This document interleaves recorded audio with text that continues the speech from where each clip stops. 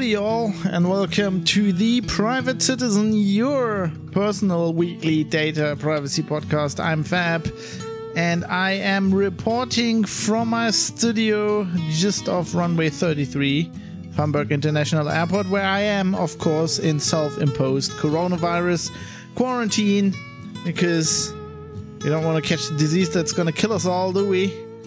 No, we don't want to do that. Today, this is episode number 6 for Wednesday, the 11th of March, 2020. Today we're going to talk about a virtual Dragnet nightmare. Yeah, that's right. We're going to talk about what they call geofence warrants, which is something I recently learned about. I thought, well, that's an interesting thing. Interesting story here. Let's tell you all about it. Well, that's what we are gonna do today. So before we get into that though, I would like to quickly address episode 1, where we talked about the company Clearview AI, which is a company that basically aims to collect all the, as far as I can tell, all the images that are out there publicly on the web, and then build a database so that police can take a photo of you, upload it, and then, link it to all the social media accounts and immediately know who you are. Now, I reported on this in the first episode, and, talked about many details there. But something new came up that I was made aware of. And there's a story on Medium by a guy called Dave Gershgorn, who, as far as I can tell, is a Medium staff writer. Apparently they have several publications. One's called 10. And in this piece, he writes about the fact that Clearview AI apparently, as early as August 2019, had said, so the story is based on leaked emails he's gotten a hold of, and these emails are basically from Clearview employees to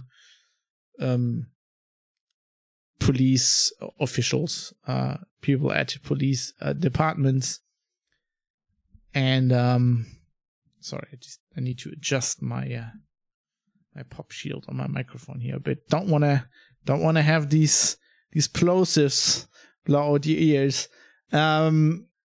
Yeah, so it's an email between a Clearview employee and a police department official, and Clearview's basically, so the police is asking, can we upload our mugshots that we have to the system so that we then can find, people with those? And Clearview is saying, basically, I can't do that at the moment. We are kind of working on a system where you can upload your stuff, but that might be superfluous anyway, because we are working to acquire all mugshots that are available in the US from the last 15 years.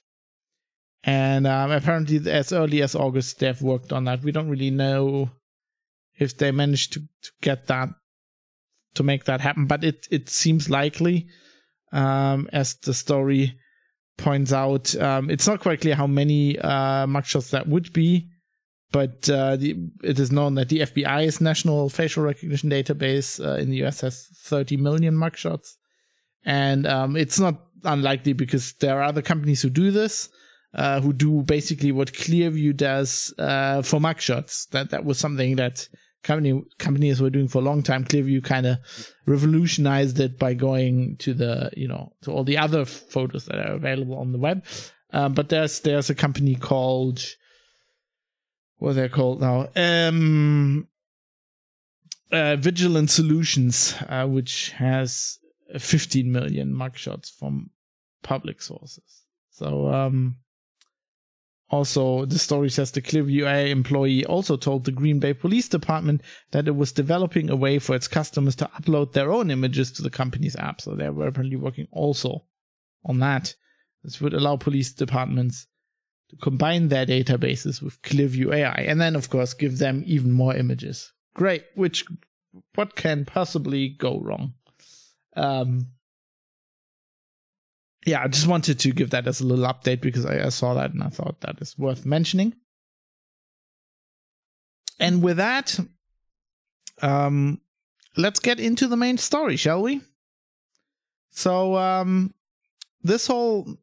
my interest in this whole geofence warrant thing started with a story that I was sent by a Patreon supporter in the Discord channel. And we have this little private Discord channel. And by the way, as always, you can read along to all of this. If you go to privatecitizen.press, there is show notes, in this case for episode 6, and there's a lot of stuff there. I kind of quoted a lot of the news stories because you never know. They might take him offline, whatever. I want to have like a permanent record. Also, I want to have that while I'm doing the show. And sometimes even big news sites go offline, and then it's kind of unhelpful. So there's a lot of stuff in there. There's also, of course, all the links to the sources, so you can look it up yourself if you don't believe me or want more information, whatever. Yeah. So this started with a story that NBC News broke of a cyclist who found himself, and we will come to that several times today, found themselves as a suspect of a crime he didn't commit. Yes, you heard that correctly. Kind of like... 10 years ago, a crack commando unit was sent to prison by a military court for a crime they didn't commit. These men promptly escaped from maximum security stockade to the Los Angeles underground. Today, still wanted by the government, they survive as soldiers of fortune. If you have a problem, if no one else can help, and if you can find them, maybe you can hire the A-Team.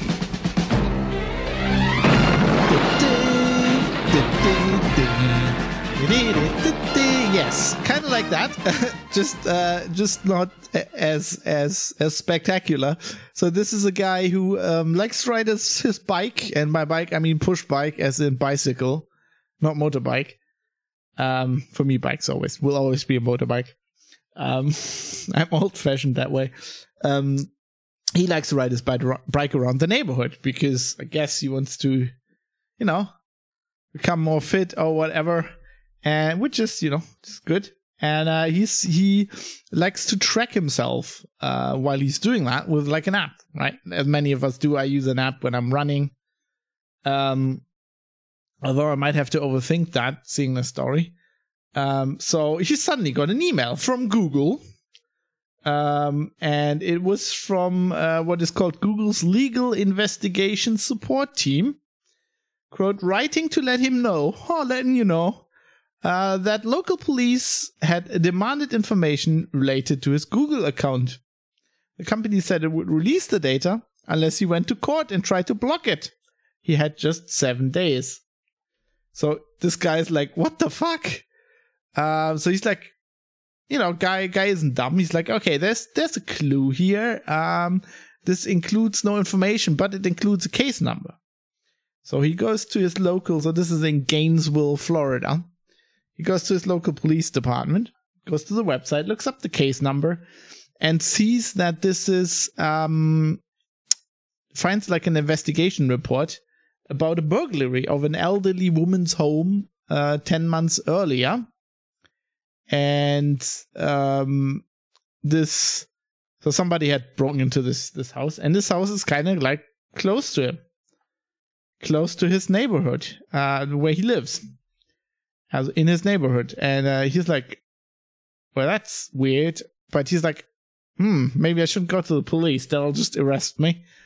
So he goes home to his parents and talks it over.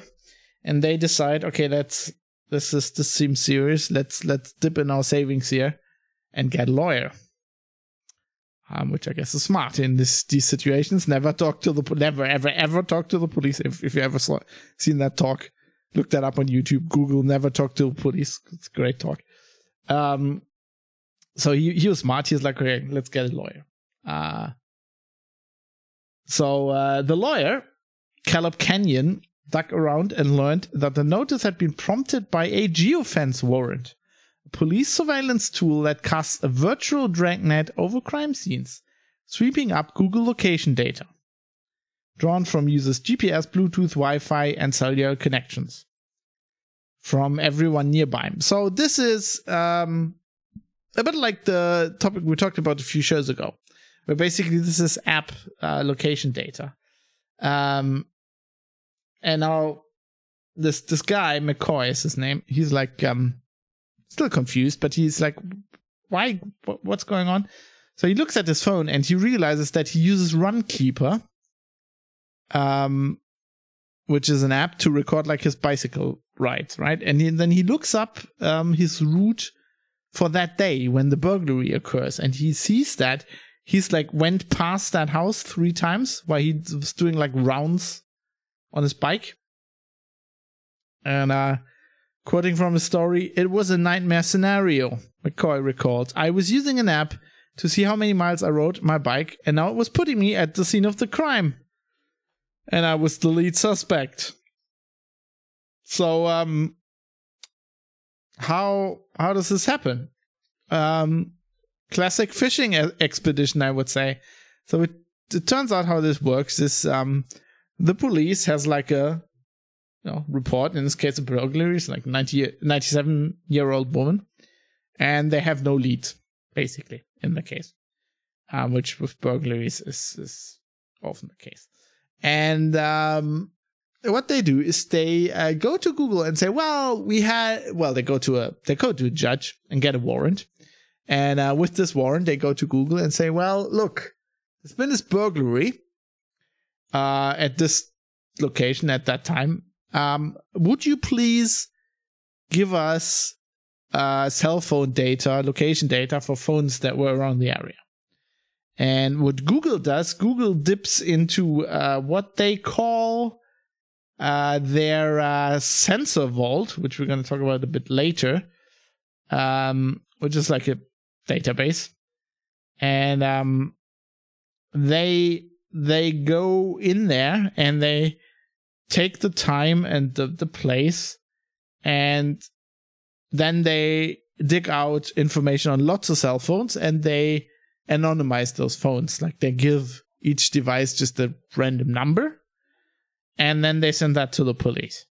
And then the police goes and looks at that data and sees if there's something suspicious. In this case, a guy that went around the house 3 times before the burglary or whatever. So they're like, oh, he was scouting out the place. And then they go back to Google with 2-3 specific devices where they say this is suspicious. And then Google gives them, as per the warrant, what information they have on those phones. Obviously, police kind of likes it. There are quotes in the story from like a former retired lieutenant with Milwaukee Police who says it's a great tool and a great technology, and says, "I would think the majority of citizens in the world would love the fact that we are putting violent offenders in jail." Armbruster is this guy's name, Sam. The thing here is, yes, we do. We don't have an issue with that. We don't have an issue with you putting bad guys in jail. The problem is not that. The problem is the methods you're using. Or as I believe Ovid said, this is the classic exitus acta probat, also known as the ends justify the means. That is a very slippery slope. And especially somebody who lives in Germany and who studied history, German history as well, always is very clear on how the end justifies the means is a problem, because basically you can justify almost any means with saying it's for the greater good. And what privacy and civil liberties advocates are saying here is, and this is, of course, all of this based on US law And I realize, I mean, this is something that is only happening in the US, I think. But it is still very important for the rest of us. This is important for all of us, because if you look back at the history of technology at the last 20, 25 years, you see one thing again and again and again. The US is just where all this technology is developed, and it's just ahead of all the other countries where you might be or where I am. And what happens is something like this basically gets, the US is always the test bed. This kind of stuff, these kind of techniques get prototyped in the US, and then they come to our countries. And then our legal system and our lawyers and our police say, well, look, it works in the US. And so this concerns all of us. But in the US, of course, civil liberties advocates are saying, so this is unconstitutional. Because in the US, you have constitutional protections for unreasonable searches. So basically, if there's a robbery, right? Police can't just say, okay, we saw the robber run to this block of flats, and now what we're going to do is search all flats until we find the loot. They can't do that. They can get a warrant to search your home, but then, same in Germany, but they need probable cause. They need to show that it is very, very likely that they have other clues and due process that shows that, you know, that they have a reason for searching that home. And if you don't do that, if you do it the other way around, if you first go looking for stuff and then you arrest somebody, or then you get more information on them because you found something in this first thing, that's what we call a fishing expedition. And luckily in this case, this guy McCoy got an email. I mean, that they even do that by email. It's like, yeah, I mean, in Germany, it'd be like, what happens if something like this ends up in your spam folder? I mean, something like this, I don't know. Should be delivered securely, right? I don't know. Anyway, at least he got like a mention, a notice, because Google has a policy to do that. But this is obviously a big problem. So how did this guy's lawyer go about fighting that then? The story says there have been very few court challenges to Google geofence warrants, mainly because the warrants are done in secret and defense lawyers may not realize the tool was used to identify their clients. One exception is an accused bank robber in Midlothian, Virginia, who's fighting the charge by arguing the geofence warrant used against him was illegal. The case is pending. We're going to talk about that in a second. Once McCoy realized his bike ride had placed him near the scene of the crime, he had a strong theory of why police picked his device out of the others swept up by the warrant. He and Kenyon set out to keep them from getting more information about him and persuade them that he was innocent. Kenyon said he got on the phone with the detective on the case and told him, "You're looking at the wrong guy." On January 31st, Kenyon, okay, this is all the stories from the beginning of this year, Kenyon filed a motion in Alachua County Civil Court to render the warrant null and void and block the release of any further information about McCoy, identifying him only as John Doe. At that point, Google had not turned over any data that identified McCoy, but would have done so if Kenyon hadn't intervened. So Kenyon's the guy's lawyer. Kenyon argued that the warrant was unconstitutional because it allowed police to conduct sweeping searches of phone data from untold numbers of people in order to find a single suspect. That approach, Kenyon said, flipped on its head the traditional method of seeking a search warrant in which police target a person they already suspect. Quote, "This geofence warrant effectively blindly casts a net backwards in time, hoping to ensnare a burglar," end quote, Kenyon wrote. Quote, "This concept is akin to the plotline in many a science fiction film featuring a dystopian fascist government," end quote. I kind of like that guy. Sounds like a great lawyer to have. And his approach worked.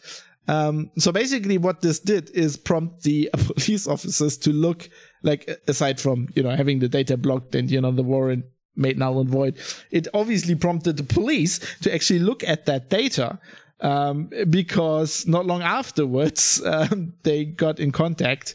The state attorney's office that represented Gainesville Police Department told him that, they believed his client wasn't a burglar, and then they withdrew the warrant, asserting in their court filing that was no longer necessary.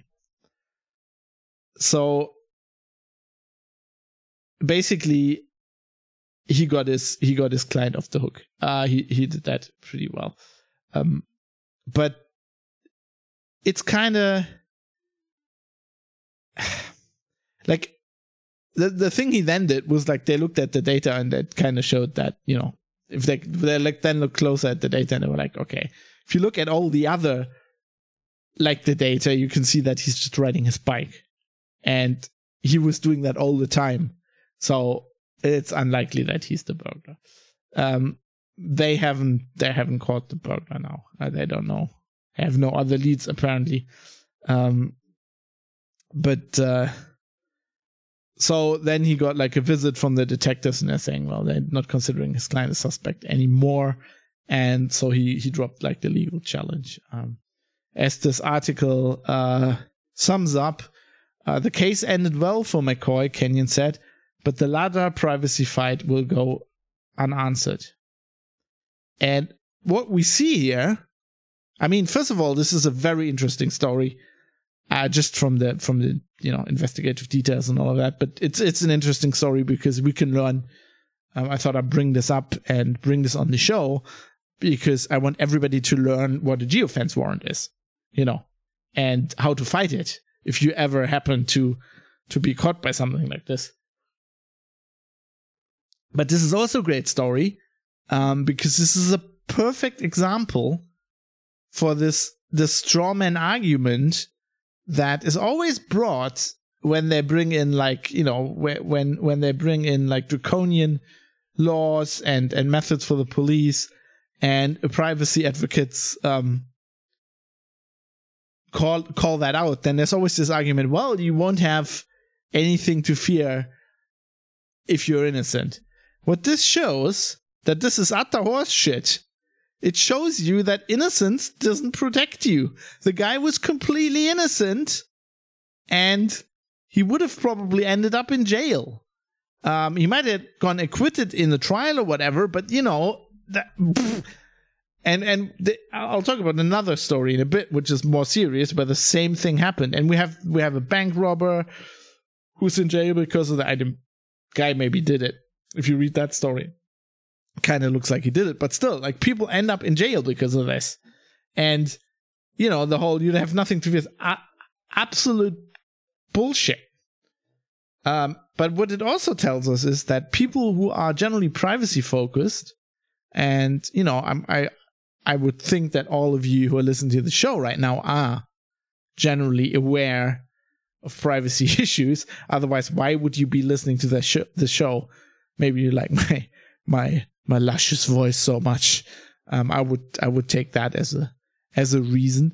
But no, I'm guessing you're interested in privacy issues, and we think about these things, but it shows that even if you do so, you might overlook something crucial, because this story describes this McCoy guy, so the bike rider, as follows. For most of his life, McCoy said he tried to live online anonymously, a habit that dated to the early days of the internet. It's kind of like, he sounds like he's about my age, right? When there was less expectation that people would use their real names. He used pseudonyms on his social media accounts and the email account that Google used to notify him about the police investigation. But until then, he hadn't thought much about Google collecting information about him. Just before the start of his ordeal, he'd listened to a call-in radio debate about the Department of Justice's fight with Apple over access to an iPhone left by a Saudi national who'd gunned down several people at an airbase in Pensacola, Florida in December.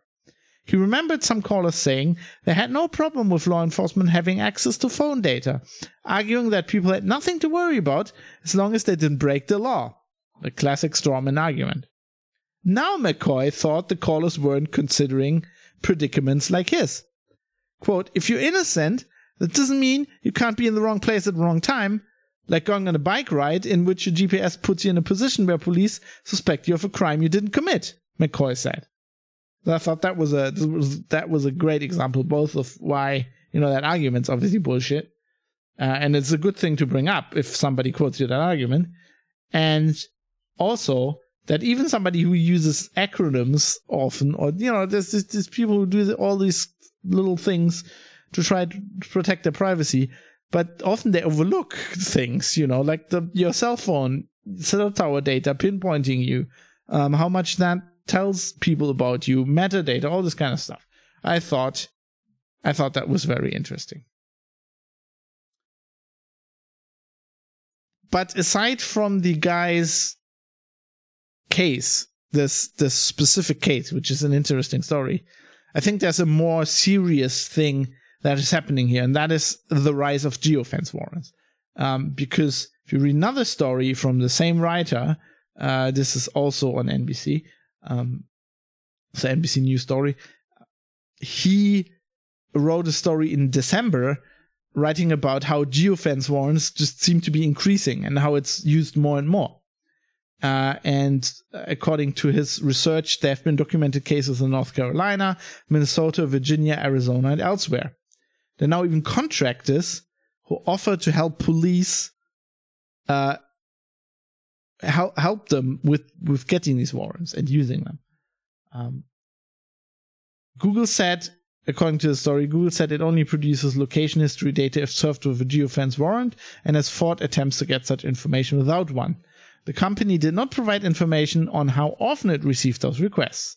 Its transparency reports show that the number of search warrants sent to the company more than doubled in the past 2 years to 19,046 from July 2018 to June 2019. It is the digital equivalent of searching every home in the neighborhood of a reported burglary or searching the bags of every person walking along Broadway because of a theft in Times Square. This is a story about another, this is the bank robber thing, the bank robber guy in Midlothian, and this is like what his lawyers said in a court filing. Without the name or number of a single suspect, and without ever demonstrating any likelihood that Google even has data connected to a crime, law enforcement invades the privacy of tens of hundreds or thousands of individuals just because they were in the area. Prosecutors say that the search was legal because Chatry, that's the alleged bank robber, had opted into Google's location services, allowing his Android phone and the company's apps to track his movements. And they say police avoided collecting personal information from people unconnected to the robbery. Now, I think this argument is not gonna hold up. Because, terms of service, whatever. I sound like a fucking millennial. Whatever. Man, I need to sip some more Earl Grey. I heard that helps against coronavirus, so I'm just doing that. That's what Captain Picard told me. We talked about this in episode 3 of this show, and you might want to go back to listen to that, or look at the show notes if you want more information and you haven't heard it. Basically, in the US, the Supreme Court, in a very specific case, but pretty clearly said this is a case called Carpenter. Carpenter versus the United States, I guess. So also known as the Carpenter decision. The Supreme Court said you can't use cell tower data to track people. You can't just get a warrant for cell tower data. It's like putting one of these, these ankle things, these ankle digital ball and chains or whatever on somebody's ankle and just tracking them all the time. That just does not fly under the Constitution. You can't just do that to a suspect. So basically now the law enforcement can't use cell tower data. So what they're doing, and what I talked about in episode 3, which I entitled Private Sector Surveillance Bleeding into Government, is what they're doing is they're evading this by not using the cell tower data. They're going to apps that people use and get their location data from there. And in many cases, they even get better location data from there. They get, all the sensors, and they can get so much more stuff. Sometimes now it's even real time. I mean, cell towers is always real time, but this is even more granular, and it's even better because people don't need to actively use their phone or whatever. Like they get very, very, very granular data, and it seems likely that in the US the Supreme Court will at some point decide, if they keep the stance, that this app data is unconstitutional as well, because there just needs to be like a case that percolates up to the Supreme Court where somebody argues, wait, you said they can't use cell towers to track somebody, and now they use app data. I mean, yes, I agree to the terms of service, but who gives a fuck? I mean, my cell phone provider is allowed to track me must track me by definition for the cell tower. I mean, just because I'm saying yes, you're allowed to do that. Basically, what you're doing is you're just circumventing that Supreme Court decision. So it seems likely that the Supreme Court's going to say this doesn't fly either. But I think until that happens, we need to fight this. And for the aforementioned reason, we need to fight this hard. Everybody needs to be aware of this, if you're in the US or not. I can't speak to your local laws, but certainly in Germany, something like this. I'm not a lawyer. I can't give you legal advice, obviously. But to me, I always said, I'm thinking about German law now, so I almost said my Verständnis of the law, of the Recht, my understanding of German law, and of certainly, my understanding of the letter of the law, because I'm not a lawyer, is often not as good as the intention of the law. I think I often understand the intention of the law quite well. And if you interpret that, it's pretty clear that something like this wouldn't fly in Germany either. Because in Germany, we have the same constitutional protections. We have due process. I think we even have generally higher hurdles for a warrant. For a judge to give police a warrant to look at something, and fishing expeditions like this,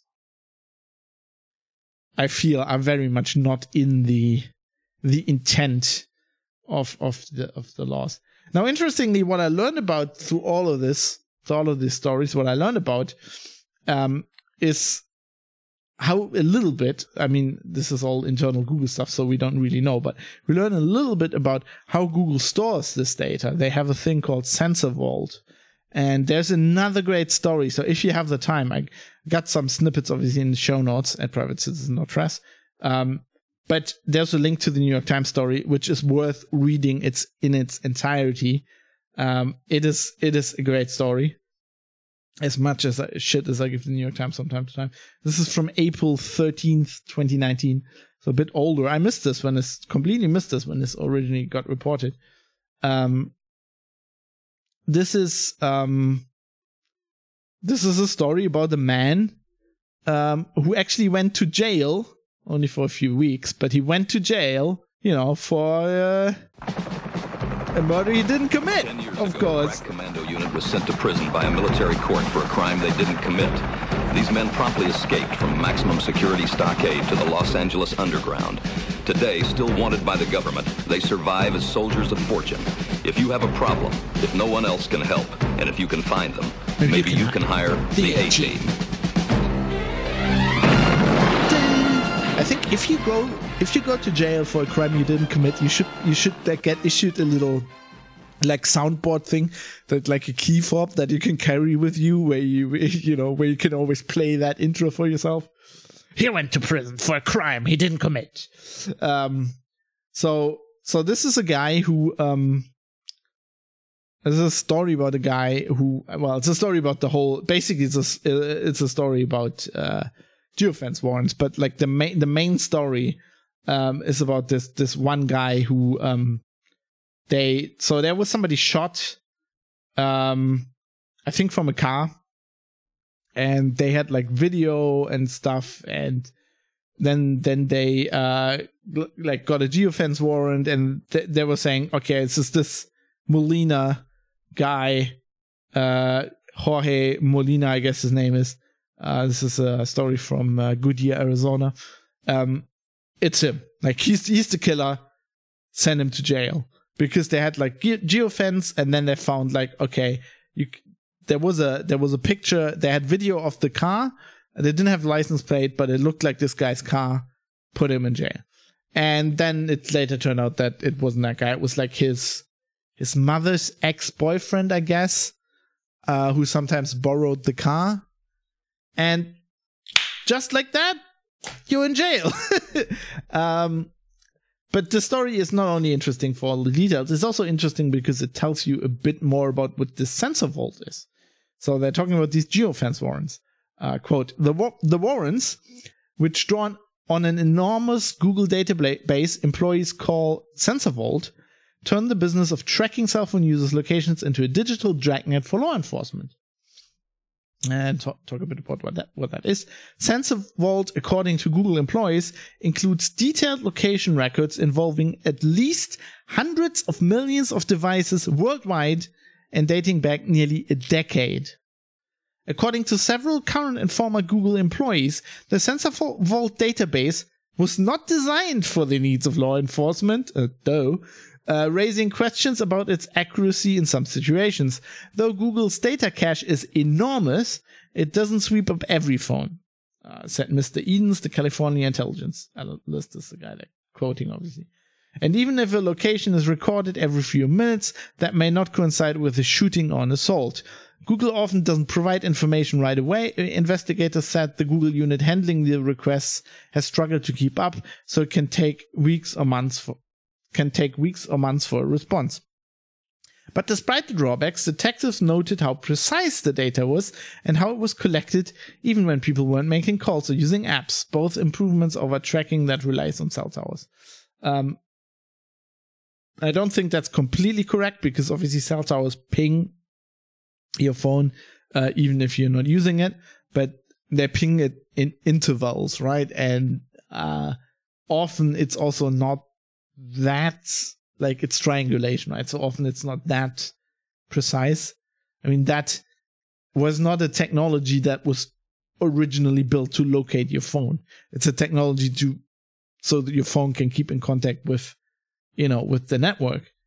Whereas GPS is specifically built to very, very clearly locate your device. And there's other things on, the Wi-Fi triangulation, the Bluetooth triangulation that Google does, mapping known access points to your location if you don't have GPS. So that, I mean, you just open Google Maps right now on your phone, and you know how well that triangulates you.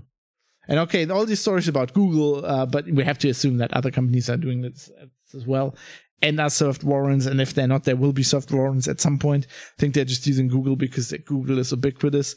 Obviously, if you have an Android phone, you are always completely tracked, unless it's a Google-free Android phone, which is possible but hard to do. If you have an iPhone, obviously Google Apps, if you use Google Maps, and also like if you use that Run Tracker app, I mean, there are lots of apps that use Google's infrastructure for either storing the data or,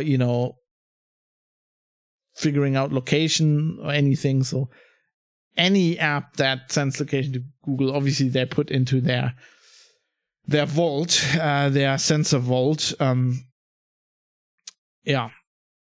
And so the story explains again, I went through this, how this works, how they specify an area and a time period, the police, and then Google gets information from Sensor Vault about the devices and labels them with anonymous ID numbers.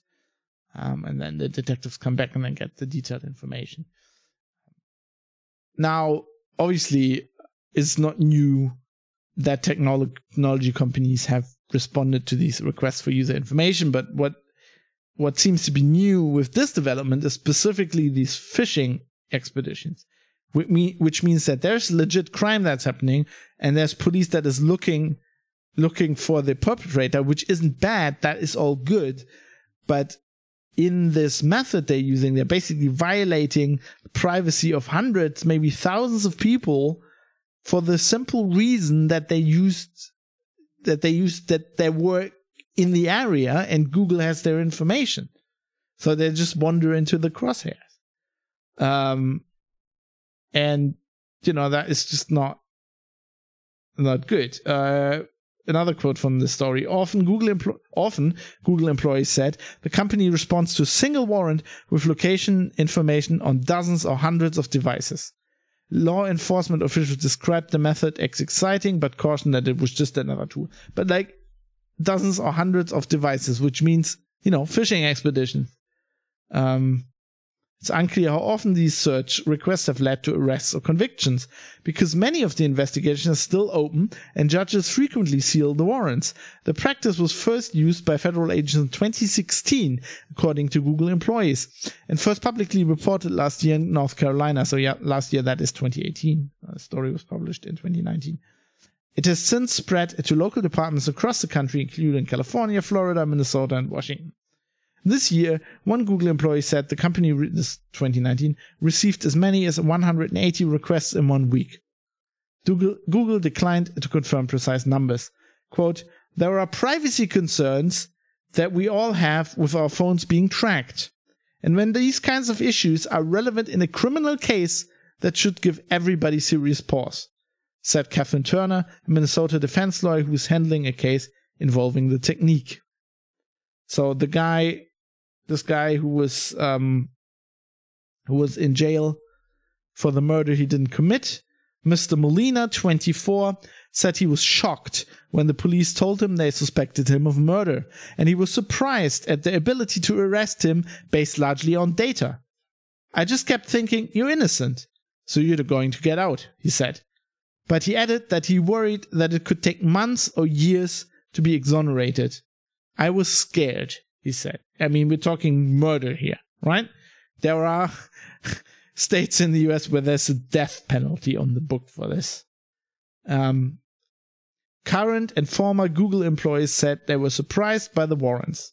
Brian McClendon, who led the development of Google Maps and related products until 2015, said he and other engineers had assumed the police would seek data only on specific people. The new technique, he said, quote, seems like a fishing expedition. Which is basically, I guess, what it is, right?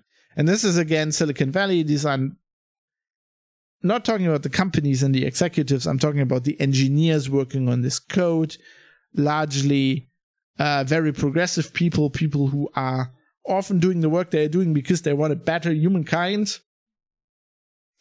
And they, their work is often then turned into something bad, and they don't see it coming. Like this guy who developed Google Maps, right? Who didn't see this coming. And I guess hindsight's 2020. We will now say, well, it's obvious, but if you're there at that moment, you're developing that, it might, at that point, you might legitimately not having seen it coming. What we need to know, and lots of you listening to this, I'm guessing, from just based on the listenership from my other shows that I did in the past, some of you will be software developers and they will be working on stuff like that. Just think about stuff. Think about stuff like that. We know we have these first cases where technology like this is turned into something bad. Think about what could happen. By the way, I would love if you're listening to this and you want to tell me what your background is, or just ping me, say, hey Fab, I'm listening to your show. I would love that. I will give you in a bit, I'll give you the details, but basically you can go to privatecitizen.press and there's contact details and just shoot me an email, basically. I love that. I love if people get in contact with me. I love feedback. When you do a podcast like this, especially when you're doing it on your own, you're doing it a bit into, like, I'm speaking into the void here, right? So I love it when people just, tell me about this stuff. Just to end the story, just some other interesting tidbit from that story. So what data is stored? So the story says in 2009, the company, as in Google, introduced location history, a feature for users who wanted to see where they had been. SensorVault stores information on, this is New York Times, by the way, so it's not my words. SensorVault stores information on anyone who has opted in, allowing regular collection of data from GPS signals, cell phone towers, nearby Wi-Fi devices, and Bluetooth beacons. People who turn on the feature can see a timeline of their activity and get recommendations based on it. Google Apps prompt users to enable location history for things like traffic alerts and Information in the database is held indefinitely unless the user deletes it.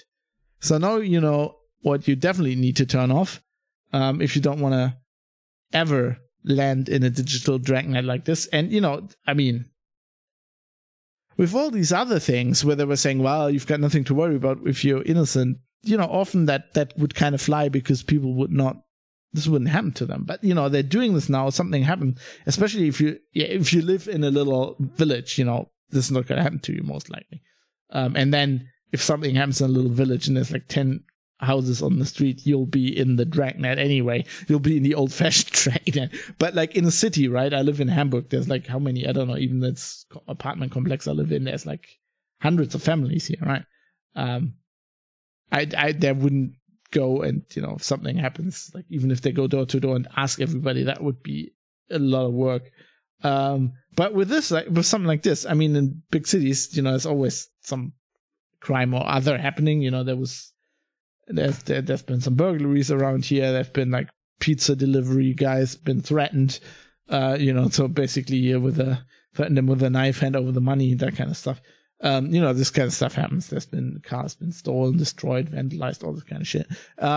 And now it's like something happens and you're like just in the area, you live within 500 meters and bam, they have your cell phone data. And then you just like look like suspicious because you did something that other people don't do. I don't know, because you're a nerd, or I don't know. You like to run, and like your route is like where the crime happens or something. It's definitely something to think about. Yeah, that was that topic. And I find one aspect that was in here that I found interesting was this. They were talking like in this last bit, they were talking about this opt-in thing, and I've read a very interesting story recently on like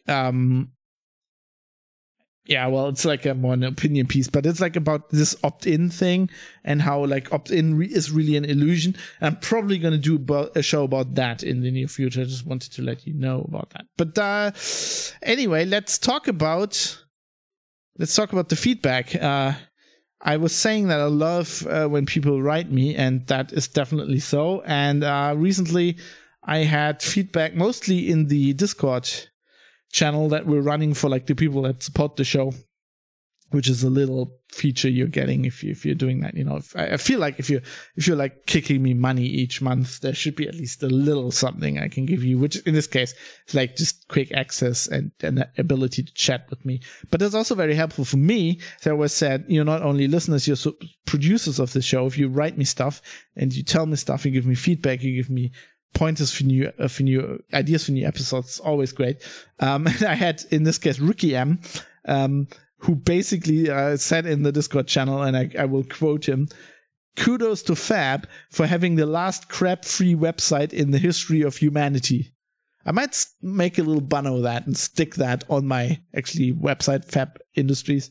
I think this was in reference to the HTTPS privacy thing, because I'm very since I'm starting to, in the last few years, I did a lot of writing on security, and then I found privacy more and more interesting, and I got into that. And since then, I've been thinking a lot about that. And, I try to keep my website free of trackers and all of that. Literally, sometimes when I do like a new theme or something, one slips through, but, people will tell me. And I also appreciate the feedback. So I thought that was great from Ricky M. Thanks for the nice words, man. I try. And then Niall Donegan, who's been one of my most ardent Patreon supporters, who's in the Discord all the time. He's great. He also on the HTTPS discussion told me about http:// gotta say this is like the 90s or whatever, http://light.cnn.com. I can't even say that anymore. http://light.cnn.com, which he says was purposefully built to work over HTTP. As he elaborated, in this particular case, the brief, I guess, for the web designers was to put as few requirements few requirements to access the site as possible, hence why it works under pure HTTP as well as HTTPS. Actually heard a really good interview with one of the people involved, but can't remember which podcast it was on. Anyway, thanks for the great information. Bit of a shame that they have real-time tracking cookies on that page, though. But, and Niall also provided me, Niall, I hope I said that correctly, Niall Donegan, very, very Irish, also provided me with the topic for this episode. He sent me a link to this very story with the bike riding guy, and I thought that was fascinating. I have to do a show on that. So, if you have thoughts, you can contact me. There's a link in the show notes, links everywhere in the footer, privatecitizen.press. It's basically, it goes to fabindustries/contact, which is HTTPS, and there's an anonymous contact form on there as well. And aside from that, you help out, you become a producer to the show if you help me, if you give feedback, send me links, send me improvements, whatever. But I'm a freelance journalist and I need to put bread on the table, and I spend actually quite a few times. I spent quite a lot of time preparing this. If you look at the show notes, you can kind of guess how long that takes, and recording the show and everything. So it is always appreciated when people pitch in to keep the show on the air, which you don't have to do. I don't want you to feel like you have to, but as they say on No Agenda, where I kind of stole this concept of value for value, think about what the show was worth for you. Like this hour, what do you normally do? Do you watch stuff on Netflix? How do you pay? How much you pay for that? Will you listen to this in a cafe? Did you just drink 2 lattes? How much did they cost? Stuff like that. How much do you spend on beer when you go out at night? Maybe just kick me a few bucks or whatever your currency is. Think about that. And you can become a patron by using Patreon, which will basically is like a subscription thing. You can do like $1 a month if you want, which is kind of a helpful thing because it's kind of like a base I can build on. And it's like a bit of, so I can depend on that a little bit, and I can kind of gauge how much work I will put into the show based on that. But you can also just PayPal me money to producers@fab.industries, producers@fab.industries, which Ali Buchan prompted me to set that up, and I think that's also a good idea. If you don't want to deal with Patreon, it's a valid thing, and I will give you credit with everybody else because I'm big into giving credit. And if I ever miss somebody, please write me and I will fix it. So that's it for the spiel. Toss a coin to your podcatcher.